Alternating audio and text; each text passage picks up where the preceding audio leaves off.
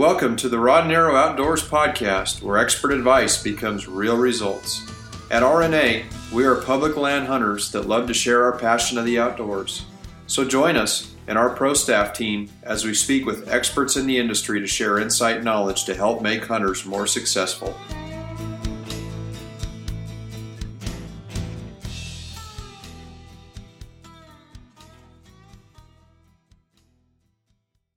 Welcome back, listeners, to the Rod and Arrow Outdoors podcast, where all things are hunting, fishing, in the outdoors.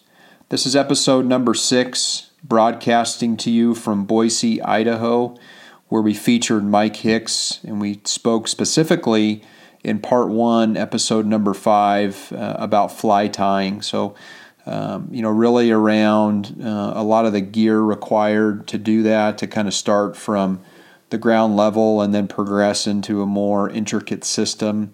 Some of the details around different pieces of equipment required to do that, and so forth. In episode number 6, which is the part 2 of the 2-part series, we get into a little more detail around some of the hatches that occur based on specific times of the year. So I give Mike some scenarios. Hey, it's July and we're fishing on the Boise River. So he provides, some detail and content behind fly choices based on, the time of year, the hatches that occur in the areas that he fished. So, Mike's a wealth of knowledge. He's been fly tying for many years. He's been fly fishing for many years, and can just provide a plethora of information to the listeners out there, that are interested in doing more of their own DIY fly fishing. In addition to that, if you're interested in wanting to maybe start tying your own flies, Mike would be a great resource to kind of help you get started and understand, again, some of the equipment necessary to do that. Again, it's relatively inexpensive to get started, and I think it's the rewarding piece is, when you land that fish on a fly that you tied. I don't think there's anything probably more rewarding than doing that in a fly fisherman's mind. So with that, we're going to turn it over to episode number 6, part 2 series with Mike Hicks. Hope you enjoy the episode. Just speaking, in addition to hatches, have you found it better? So if you had one time to fish, okay, and it was the prime time season, I'm going to say September maybe, right? Maybe we'll start getting into some of the spawning activities. Would you rather fish a morning, midday action, or an evening action? What, in your mind, in August or September, maybe later when we start getting into the fall, water temperatures start cooling a little bit, what's the best time of day, in your opinion, to fish? Mornings and evenings. Okay. Yeah, there's a lot of bug activity first thing in the morning. It'll die down in the heat of the day and pick back up again in the evening. And if you had to pick a morning or an evening? Ooh, that's tough. Probably based on experience, have you had better luck fishing first thing in the morning till 8, 10 o'clock, or fishing, that late evening, 6 to 8 o'clock before the sun goes down? I would say the majority of the time, you're better off, if you have to pick one, you're better off in the morning. Probably less than 20% of the time, that evening hatch. I mean, the evening hatch can be a lot of fun, but it's usually pretty short. Yeah, it's a window. Yeah. It's a really narrow window. Yep. I was going to say the same thing. So I spent a lot of time when I was in college in Butte on the Big Hole, anywhere between like Notch Bottoms all the way up to, basically anywhere there all the way up to Wise River area. And being a college student, getting up at 6 a.m. wasn't always the thing to do. But we always knew the mornings that we got up early and hit the river, it was on, because you're exactly right. In the late evenings on the Big Hole, the problem with the Big Hole is it gets warm. We get the hoot owl restrictions because the water temperatures get in the 60 to 70 degree temperatures. Oh, and wow. Yeah, and it's bad because the fish, the fishing game shut down in the Unit 3 area, a lot of the fishing. But typically, first thing in the morning, you could always get out there right as the sun's creeping up, and you start to see some of those hatches happening. And, for me, I'm not much of a bug guy, but, I've got about 10 cases of flies. I'm starting to look at the fly and, hatching on the top of the surface, and I'm looking, okay, that one looks a lot like it. Yeah, that's about a size 12, 14. Tie it up and make it happen. But we were always much more successful first thing in the morning than hanging it out late in the evening. So one of the biggest fish I caught on the Big Hole was just above Dewey, and it was about I would say probably 6:30, 6:45 in the morning, and I kept casting. We were casting actually from the bank because it was a narrow stretch of the Big Hole, and I didn't want to get too much in the water because I didn't want to startle the fish. So I was sitting there and I was just hammering this corner pool from across the other side of the river, and I could feel my line bumping, and I just kept it bumping and bumping, and I could see a little movement action in that corner, and I just kept basically just roll casting back into that area because I was on the bank. I didn't have a lot of room to get a good cast, and finally that brown hammered that thing. And I remember when he hit that, I remember stripping back, and I remember watching my pole literally bend over almost into a 180, and probably after about 15 minutes I finally wore him out, and I got him in the net, and he was about 26-inch brown. Just bright red color, just a beautiful fish, and that was a lot of fun. That was just a heck of a lot of fun. But I've always been one to catch and release. I've always been, I enjoy eating fish, but to me the sport is really getting out there and respecting the fish and giving the fish the best survivability rate to continue to live. Yeah, I would agree with you there. I probably 99% of the time I fish catch and release. Yeah. It's just about getting it done. Yeah, absolutely. Well, a lot of it's, to me, is, when we say conservation is, protecting what we have now so we can have it later in life, right? But a lot really for not only us, but for our kids. But with fish, it is conservation because, most people I know do catch and release. Most people don't go out there to catch fish to put them on the grill. Right. They go out there to catch them because it is a sport, and they respect the animal, and they return it to its natural habitat. Mm-hmm. So I think that's really cool.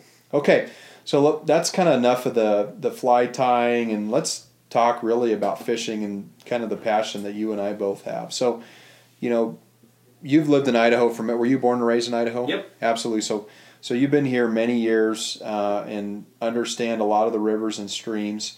But with the thought of Idaho, and without giving up your honey holes, because that's not what we do on these podcasts, but we will get your information at the end, so if anyone has questions, they'll be able to get a hold of you. But if you were to only be able to fish one river or one stream in Idaho for the rest, let's say you only get one place to fish ever again, right?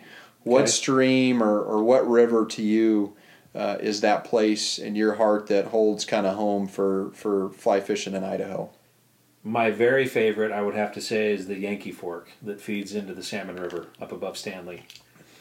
Not because the fishing is anything spectacular. I mean, it's good. Don't get me wrong. It's really, really good. There's some steelhead run up there. There's some beautiful, beautiful rainbows up there. It's just the area. I mean, there is nothing like wading upstream. I like to wet fish when I fly fish. I don't particularly care for waders. I just like to throw. I mean, I look like a hillbilly out there. I throw on my jeans and an old pair of tennis shoes and let her fly. And I think you have been up there before, and I'm here to tell you, at the end of July, that water feels like it's about 2 minutes off a glacier. It is cold. Yeah. But you're standing in that river bottom, and it's nothing but granite on either side of you. It's just so awe-inspiring. Yeah. Lots of wildlife there, and not a lot of people. Yeah, the Sawtooths are, if you've never seen the Sawtooth Mountains out of Stanley, Idaho, that's something I think that should be on everybody's bucket list. Even if you're not an outdoorsman or someone that, respects, the outdoors, that is just a scene to be seen while you're standing out on the Salmon River in Stanley, looking back to the south and seeing those mountains. It's an amazing place. Yeah, they're steep. For hopefully you've got some listeners out on the East Coast that are living vicariously through us right now.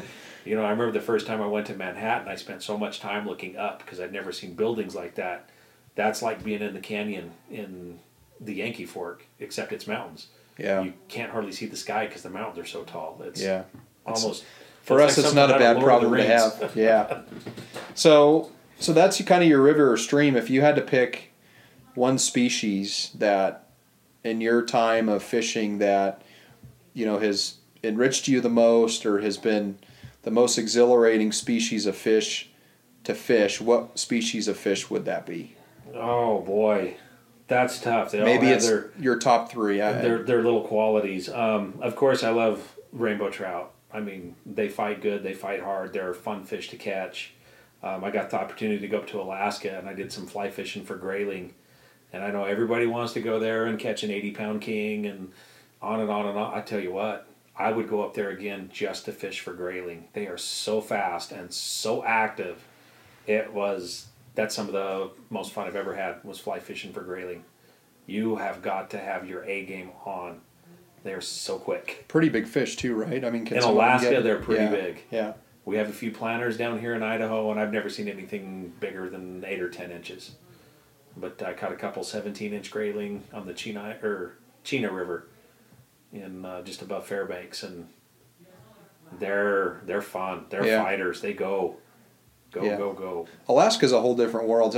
I've never been to Alaska, but you've went multiple times, and you've been able to fish multiple places there in Alaska. And how does Alaska compare to, I guess, your backyard here in Idaho? I mean, you can go in 10 minutes and fish the Boise River and catch fish. I mean, that's probably one of the best rivers to learn how to catch a fish on, just because there's so many different species of fish there. But how does fishing here in Idaho compare to being in Alaska? The only difference is the population of people. I mean, the fishing is the fishing. The fly patterns are the same, believe it or not. The techniques are the same. There was just a lot less pressure up there. You could fish for a couple miles and not see another person. You're not worried about encroaching on anybody's, little spot. And, I enjoy the scenery as much as I enjoy the fishing. So when you're in somewhere undisturbed and, a couple moose come walking by, I mean, it just doesn't get better than that. Yeah. I know some buddies that have been up there salmon fishing, and, they're sitting there salmon fishing, 50 yards from a 1,000-pound grizzly bear, that's sitting there getting his own meal as these fish are trying to get upstream and spawning. That's an experience I want to experience. I've never been to Alaska, but it's definitely on my bucket list, and that's something I want to do is have that experience just to see what it's like. I mean, those fish, it's crazy to think that, those fish start out, in that area. They make it all the way out to the ocean, down the southern coast of the Pacific. They'll hang out there for a year or two, and then they head back up to that same spot to spawn again. It's amazing to think that life cycle of how they live and the amount of mileage that they put on. Mm-hmm. It's pretty amazing that the fish still are in that 80-pound range, like the kings, when they get back to Alaska after all the stress and stuff that they've been through. That's way cool. Okay, so let's talk a little about steelhead fishing. So, you've done some steelhead fishing in your life. I've done some steelhead. Confession time, I've never fly fished for steelhead yet. That's on my bucket list. I got a friend of mine who's a guide on the Clearwater, and he, I don't know whether it's affectionate or not, he refers to me as the bug flipper. So there's got to be a story behind that. Yeah, well, he says, well, if you want fish, get on my boat. If you want to go flip bugs, go flip bugs. And it's all in good fun. He also fly fishes too. But they're out there to catch fish, though. That's his job. He's out there to hook people up and make sure they go home happy. Steelhead is my attraction to that is it's a different type of fly fishing. You really need to get into not that you can't do it on a single-handed 8 or 9 weight, but to really get into it, and again, we're talking about the art form of it. You're going to need to get into the spey rod and the switch rods and learn how to do some of these two-handed casts. And, it's, to me, that's like the whole, everybody points out a river runs through it, and ooh, I want to look like that guy. I want to be Brad Pitt on the Bitterroot or on the Blackfoot that they're on. Good luck casting like that, but that doesn't mean we shouldn't try. Sure. And when you see somebody who's really adept with a spey rod, it's a pretty sight. It is really pretty. They're slinging some line, and that's definitely on my short list sooner rather than later. So figure that unfortunately, we were working on a plan to do that. I'm actually heading up tomorrow to Orofino to do some steelhead fishing on the Clearwater. But we're going to get a trip in at some point together. It just the timing this year didn't work out. But based on timing, so I mean, guys are catching B-run steelhead right now. Mm-hmm. I mean, they're catching 20-pounders right now. How do those fish differ than the steelhead that, I mean, I've been up in Stanley on the salmon, the Fork of the Salmon, and caught steelhead in February and March, right? What's different versus the steelhead now versus the ones in 3 to 4 more months? So the B-run fish that you're talking about, they're kind of a unique breed of steelhead that my understanding is specific to the Clearwater.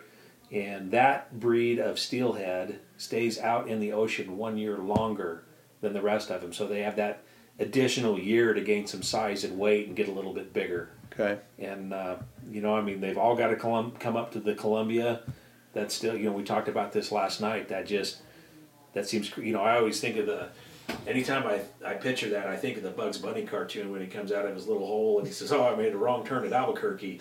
It's like, if you take a right, you go down the Snake. If you take a left, you go up the Clearwater. It's like, how do some of these guys not take the right by accident, take that wrong turn at Albuquerque? But yeah, they don't. It's amazing. They get that far inland and go there. But that's the biggest difference between the B-run and everything else. Yeah, they're a rainbow trout. Correct. That is not landlocked. Essentially, they spend time out in the ocean. What they refer to as the A-run steelhead, I think, go out for about a year and then bust back in. But yeah, the B-run steelhead, it's another year or two that they'll spend out in the ocean until they come back up. Because they are androgynous, so they will come back to that location that they were born to spawn in. But I've just been fishing through some of the social media on the Clearwater, and the size of fish that they're catching right now. And a lot of them are, they're just back trolling, so they're hanging out using, plugs and bait balls, other, different types of back trolling rigs and shrimp rigs, and they're hammering fish. I mean, they've got some of the fishing reports I've seen where guys have 4 to 5 in possession, and of course they can only keep 2. But when you're calling on a 16, I'm going to keep this 18-pounder versus 16-pounder, that's a good day on the Clearwater. That's a very good day. That's a very good day if you're salmon fishing, in Astoria at the mouth of the Columbia. I mean, that's a nice fish. That's a good haul. It's a big day. Yeah. They hit hard. I don't know why they hit so much harder on that river than anywhere else. Maybe that's just me wanting to think they do. They hit hard. Yeah. You better hang on. Then, of course, this year is, I believe the last report I saw is estimated to be the third biggest run in history. So, that's fishing. Yeah. When it's on, it's on. When it's on, not, baby. it's not. Absolutely. I've got a little confession. I was when we steelhead fished up in salmon, I think it was in 2011, because I was looking at my last 3 days steelhead license I had, and it was 2011. We fished up in Stanley right off of so up in Stanley would be what fork of the salmon? Is that the middle fork of the salmon? The middle Stanley? Middle fork will be dumping in. The south fork will be running through Stanley. Okay, yeah. So we were fishing just above Stanley, and my brother-in-law's got a little honey hole spot there. And so we're fishing, and the kids are catching fish, and we're kind of getting the technique down. And next thing you know, I turn over, and I'm looking, and there's my wife who has her pole completely bent over, angled, and I'm seeing this fish just peeling line out. And we're spin casting, we're not fly fishing. And I'm seeing him, and this is February, right? So we started that morning, and we actually had to get off the river because our line was freezing to the top of the river. It was so cold. We came back about mid-morning, and so here she is, and she is just angling this fish, and I'm seeing it just swimming off, and I'm, okay, so there goes the main line. Okay, there's the backing. So I'm watching this progression happen. So she's out in water. Of course, she's only 5'5", 5'6", and she's in probably 3.5 to 4 feet of water, and she's starting to get up into that chest area. And this fish is just pulling her. And I'm thinking if she doesn't make a move, she's going to lose this fish. So my brother-in-law, her brother, gets out there, and they start hammering on this thing. And so I'm on the bank watching this thing happen, and I'm watching her fight this steelhead, and we finally got that thing in the net, and it was just the brightest, beautiful red steelhead I'd ever seen, 34 inches long, and that dwarfed the 24 and the 26 incher that I caught. So this will be sweet revenge for me this weekend because she's caught a bigger steelhead than I have, and that it was a native fish, so we didn't keep any of the fish that we caught up there, but just an absolutely beautiful fish. Yeah. Probably one of the most beautiful fish I've ever seen out of the water. A lot of color. Yeah, but it was that was a fun trip. We had a really good time. I bet we all caught 3 or 4 steelhead that day, a couple smaller ones, but just a lot of fun. I mean, there's nothing, and you're right, there's nothing like when you feel that hit and it's on, right? Because I was fishing with my nephew and I was floating this rock and I kept pushing this lure by this rock. Finally, when I felt that thing hit, when I got him on, I handed him over the reel. I said, "All right, buddy, let's go." And so we had the drag set, and that thing just took him away. We never did end up recovering that fish, but just a lot of fun. Yeah. Steelhead fishing. Yeah, some of those I'd be like cooking catching the tail hook on a fighter jet. I mean, you just can't even imagine the power until they go. It's Hang like, on, huh? Uh-oh. Yeah.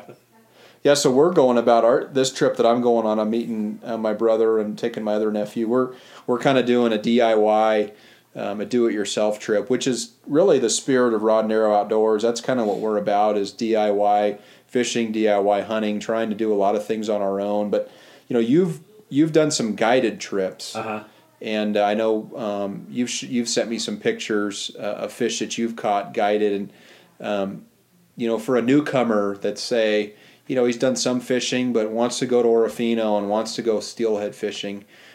If someone came to you and asked you, what would be your recommendation? What should I do? What would you tell them? If they don't have the experience doing it, most people, other than present company included here, yourself, you're a real go-getter.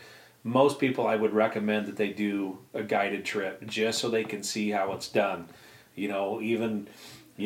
Take it, nod your head a lot, take a lot of notes, figure it out. You're like, okay, I see what they're doing here, because there's always a method to the madness. These guys are professionals for a reason. There's always tips and tricks, and then strike out on your own. If it's just trout, like I said, fishing for steelhead is not like just going out and fishing for rainbow or brookies or anything else. It's a little bit different technique. But yeah, if you've got that in you to go for it, go for it. Yeah. Yeah. I mean, a bad day fish, it's better than a good day doing much of anything else. Absolutely, it is. Yeah, there's really nothing wrong with going out and spending a day. Go for it. Spending a day on the river, and even if you strike out and don't catch anything, just the experiences that you have and the things that you learn. I think that's really what it's about. Is it's about the adventures versus the other experiences. But yeah, there's something to be said about that. I'm looking at some flies right now that you went and helped me out with. So I'm a bit of a novice myself when it comes. I mean, I've done some steelhead fishing, but when it comes to fly fishing, this will be somewhat of a new experience for me as well. But I'm looking at this array of flies that you were helping me out with, and I see a lot of pinks. I see a lot of purples. Is there a rhyme or reason to that, or those pinks and purples, for whatever reason, steelhead seem to absolutely love? Again, different species. They like different things, and some species on different rivers like different things. And I don't know what it is about the pinks and the purples, but that seems to drive the steelhead insane, which is pretty much what you're doing when you're fly fishing for a steelhead. You're essentially pissing them off. Yeah. And they're very territorial, and they don't like it, and they go after it and try to eliminate it. Yeah. There's some skunk butts here. Looks like we've got some type of steelhead mutter, and then the leeches. The leeches are interesting because they don't look like a very technical fly to tie. Super easy. But so effective. Very effective. For steelhead fishing. Yeah, egg sucking leech is really, really, really effective. I particularly like that in these areas, like on the main fork of the Boise River here. Steelhead don't run up it, so they plant a lot of the steelhead. And when they plant them in a non-native river like that, it's kind of like they don't know what to do. So they don't actually travel very far. They might only travel a mile or two up or downstream. And in that scenario, the egg sucking leeches, again, steelhead fishing is not my forte when it comes to fly fishing, but I have heard through the grapevine, and that has been my experience a few times I've steelheaded on the main fork of the Boise.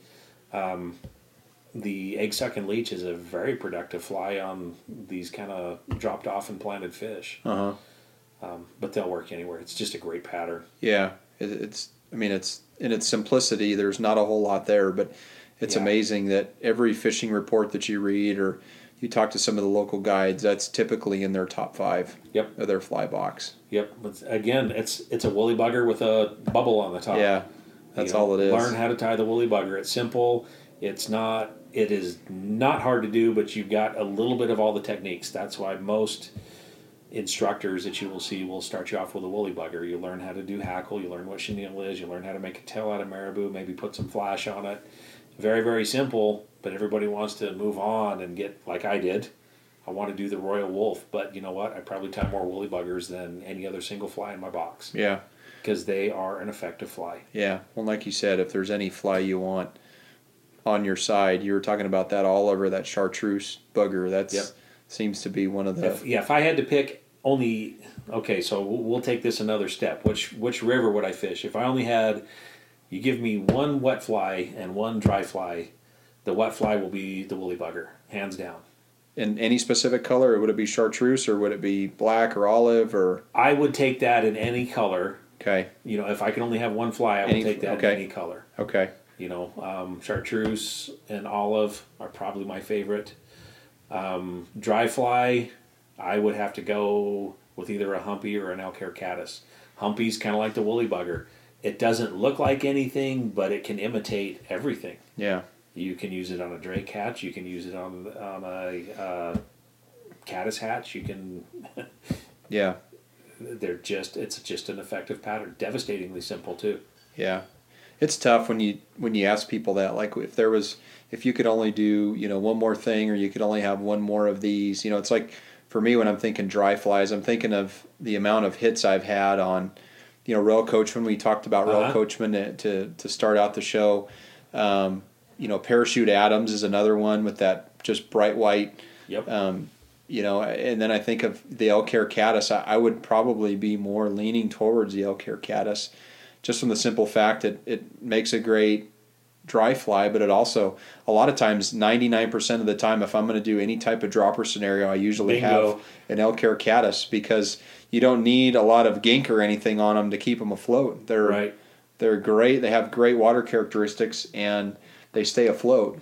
Yep. And plus, it's an elk hair. I mean, is there any other fly that's better that it has elk hair in it? Right? Exactly.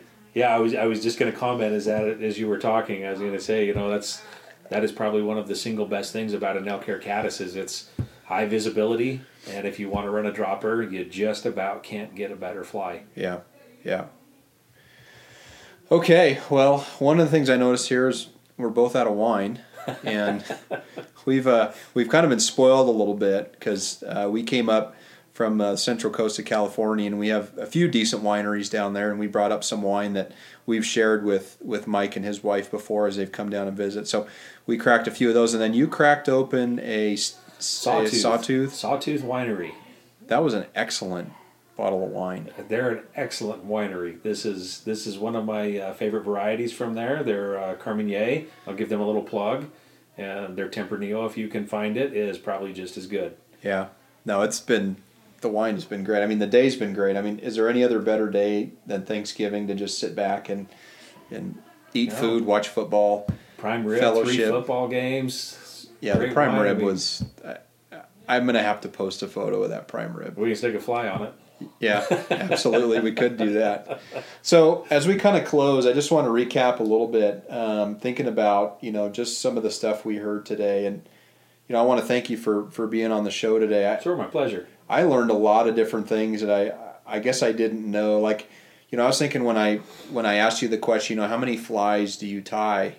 It's not that many. But when I think about it, you tie, I'm sure, a very quality fly that you don't need to tie many of them because they're going to last you. And I think the takeaway for me today is when I go to, because typically when I come in September, I'll always stop at Bob Ward's or somewhere and pick up my license or Cabela's, or depending on where I fly in, one of the sporting stores.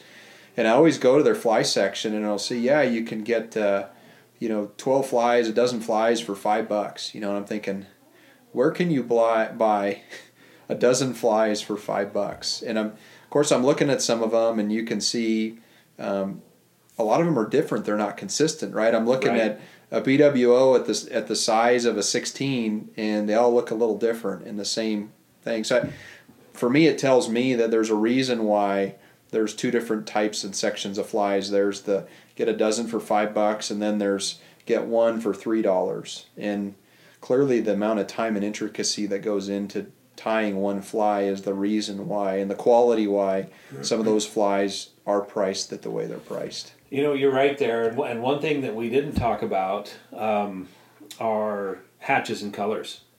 So the difference with some of these cheaper flies and the more expensive is that consistency that you're talking about.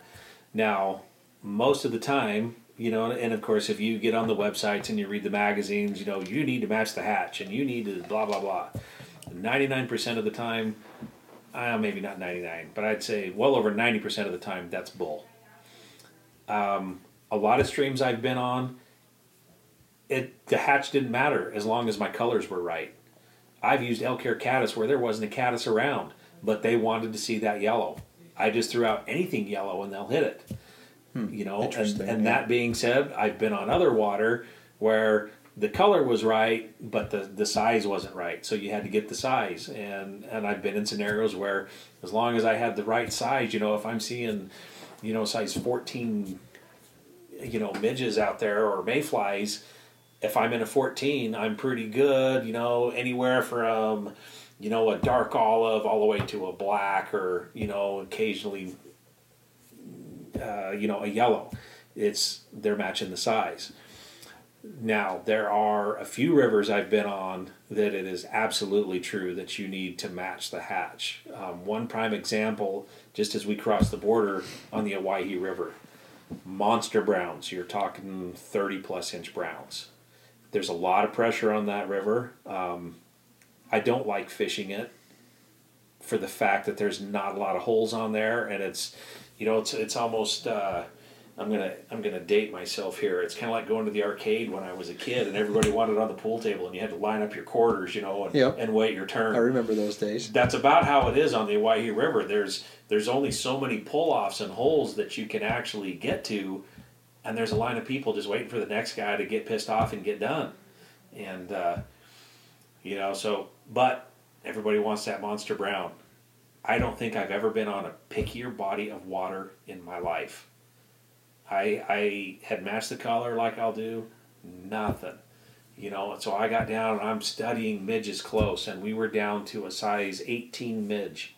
Wow, that's small. I've tried tying those. Forget it. If I got to go that small, that's like microscopic. It's tiny. That's tiny. And then I started hitting them, which is a lot of fun, when you're pulling in a 20-plus inch fish on a size 18. And fishing was good for about a half hour, and it shut off just like that. And I thought, now what? I still see midges out, but they look like they got a little smaller. So I dug through my box, and I had 2 size 20s.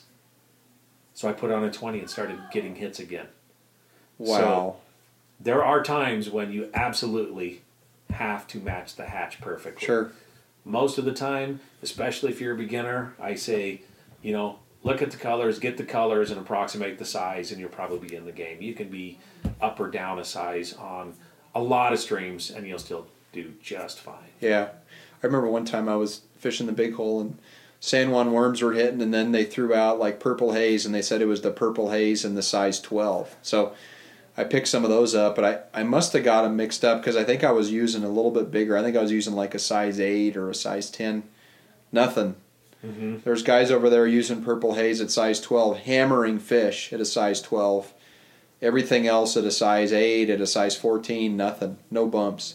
So I agree. I mean, there are times where you have to line it up perfectly. And when they say this is the fly, If this is the one, this is the size, you better buy it and you better try it. Because if you think, okay, that one's all out, but I'm going to grab 4 of these that are one size smaller and 4 of these that are one size bigger and think it's going to work, I've had some experiences where that was not the case. Specifically on the big hole. But and so back to your point about the machine tied, the dozen flies for $5, or well, this is the same pattern and they're $1 a piece. It's on that water that makes a difference. Yeah, absolutely. Yeah, versus the commercially tied ones. Exactly. And it's amazing the fish can see the differences and the inconsistencies in those flies. Right. Yeah, and there's a fly shop in Butte. A buddy of mine runs that shop, and he actually doesn't tie, but they guide on the big hole and they guide on the beaverhead as well. And he only carries premium ties in there, and there's a guy in Butte that ties them for him. And the guys that go in there and buy flies are the guys that are out there catching fish, right? Yep. Bob Ward's is right across the street, and they've got the $5 for a dozen deal, and there's a lot of people in there. But when you go into his shop, it's $3 to $5 a fly, but it's people that are serious about it and truly understand hatches and entomology and the stages of the bug, when at what time, and those are the guys that catch the fish, right? Absolutely. Okay, so that was kind of my closing comment. Mike, anything for the listeners to take away? I know we've talked about a lot today, but if there was anything that you could tell the listeners either around, fly tying or maybe some of that just little bit of advice around fly fishing, is there anything out there that the listeners may want to hear? I don't really have anything to add other than just get out there and do it. If you're interested in tying and you've never tied before, and you're not sure where to start, get your feet wet, just like we talked, get on YouTube, watch some of these guys, get inspired. I mean, there's some amazing people out there. Yeah. Take a class or two. I know at the local Orvis shop here in Boise, years ago, they only carried hand-tied flies, and they were tied by 2 widows over in Ontario, Oregon, about 70 miles away. They had nothing else to do but talk to each other and tie flies. So I mean, you don't necessarily even have to be a fisherman to tie the flies. I mean, like we've talked about, Lucas has alluded to earlier. You said it's an art form. It is. It absolutely is. Just get out there and do it.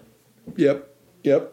Okay, so with that, Mike, just maybe tell the listeners how they can get a hold of you. Let's say someone listens to the podcast, they live in Boise, and they say, man, I want to learn how to do this, or maybe I want to get some insight. How could someone get a hold of you? Yeah, you can just reach me by email, just my personal email, mikehicks@yahoo.com. Okay, and that's HIX? HIX, correct. Okay, yep. Yeah, and then we'll post that in the meeting notes as well. So we'll put some information out there. So if any of the listeners today want to get a hold of you, I know you're not huge on social media. I know you've kind of got that out there, but you're kind of a big fan of you're kind of anti-social media. But if you were to want to get a hold of Mike, I think he is on social media. Yeah, I do have it. I might not check it for a few weeks, but I will get back to you. Yeah. So anyway, Mike is available, and we can get a hold of him online. But I do want to thank you for coming on today. My pleasure. Clearly, a lot of insight and knowledge in your head around tying and fly fishing, and I think it's something, like I said, it's almost a lost art form.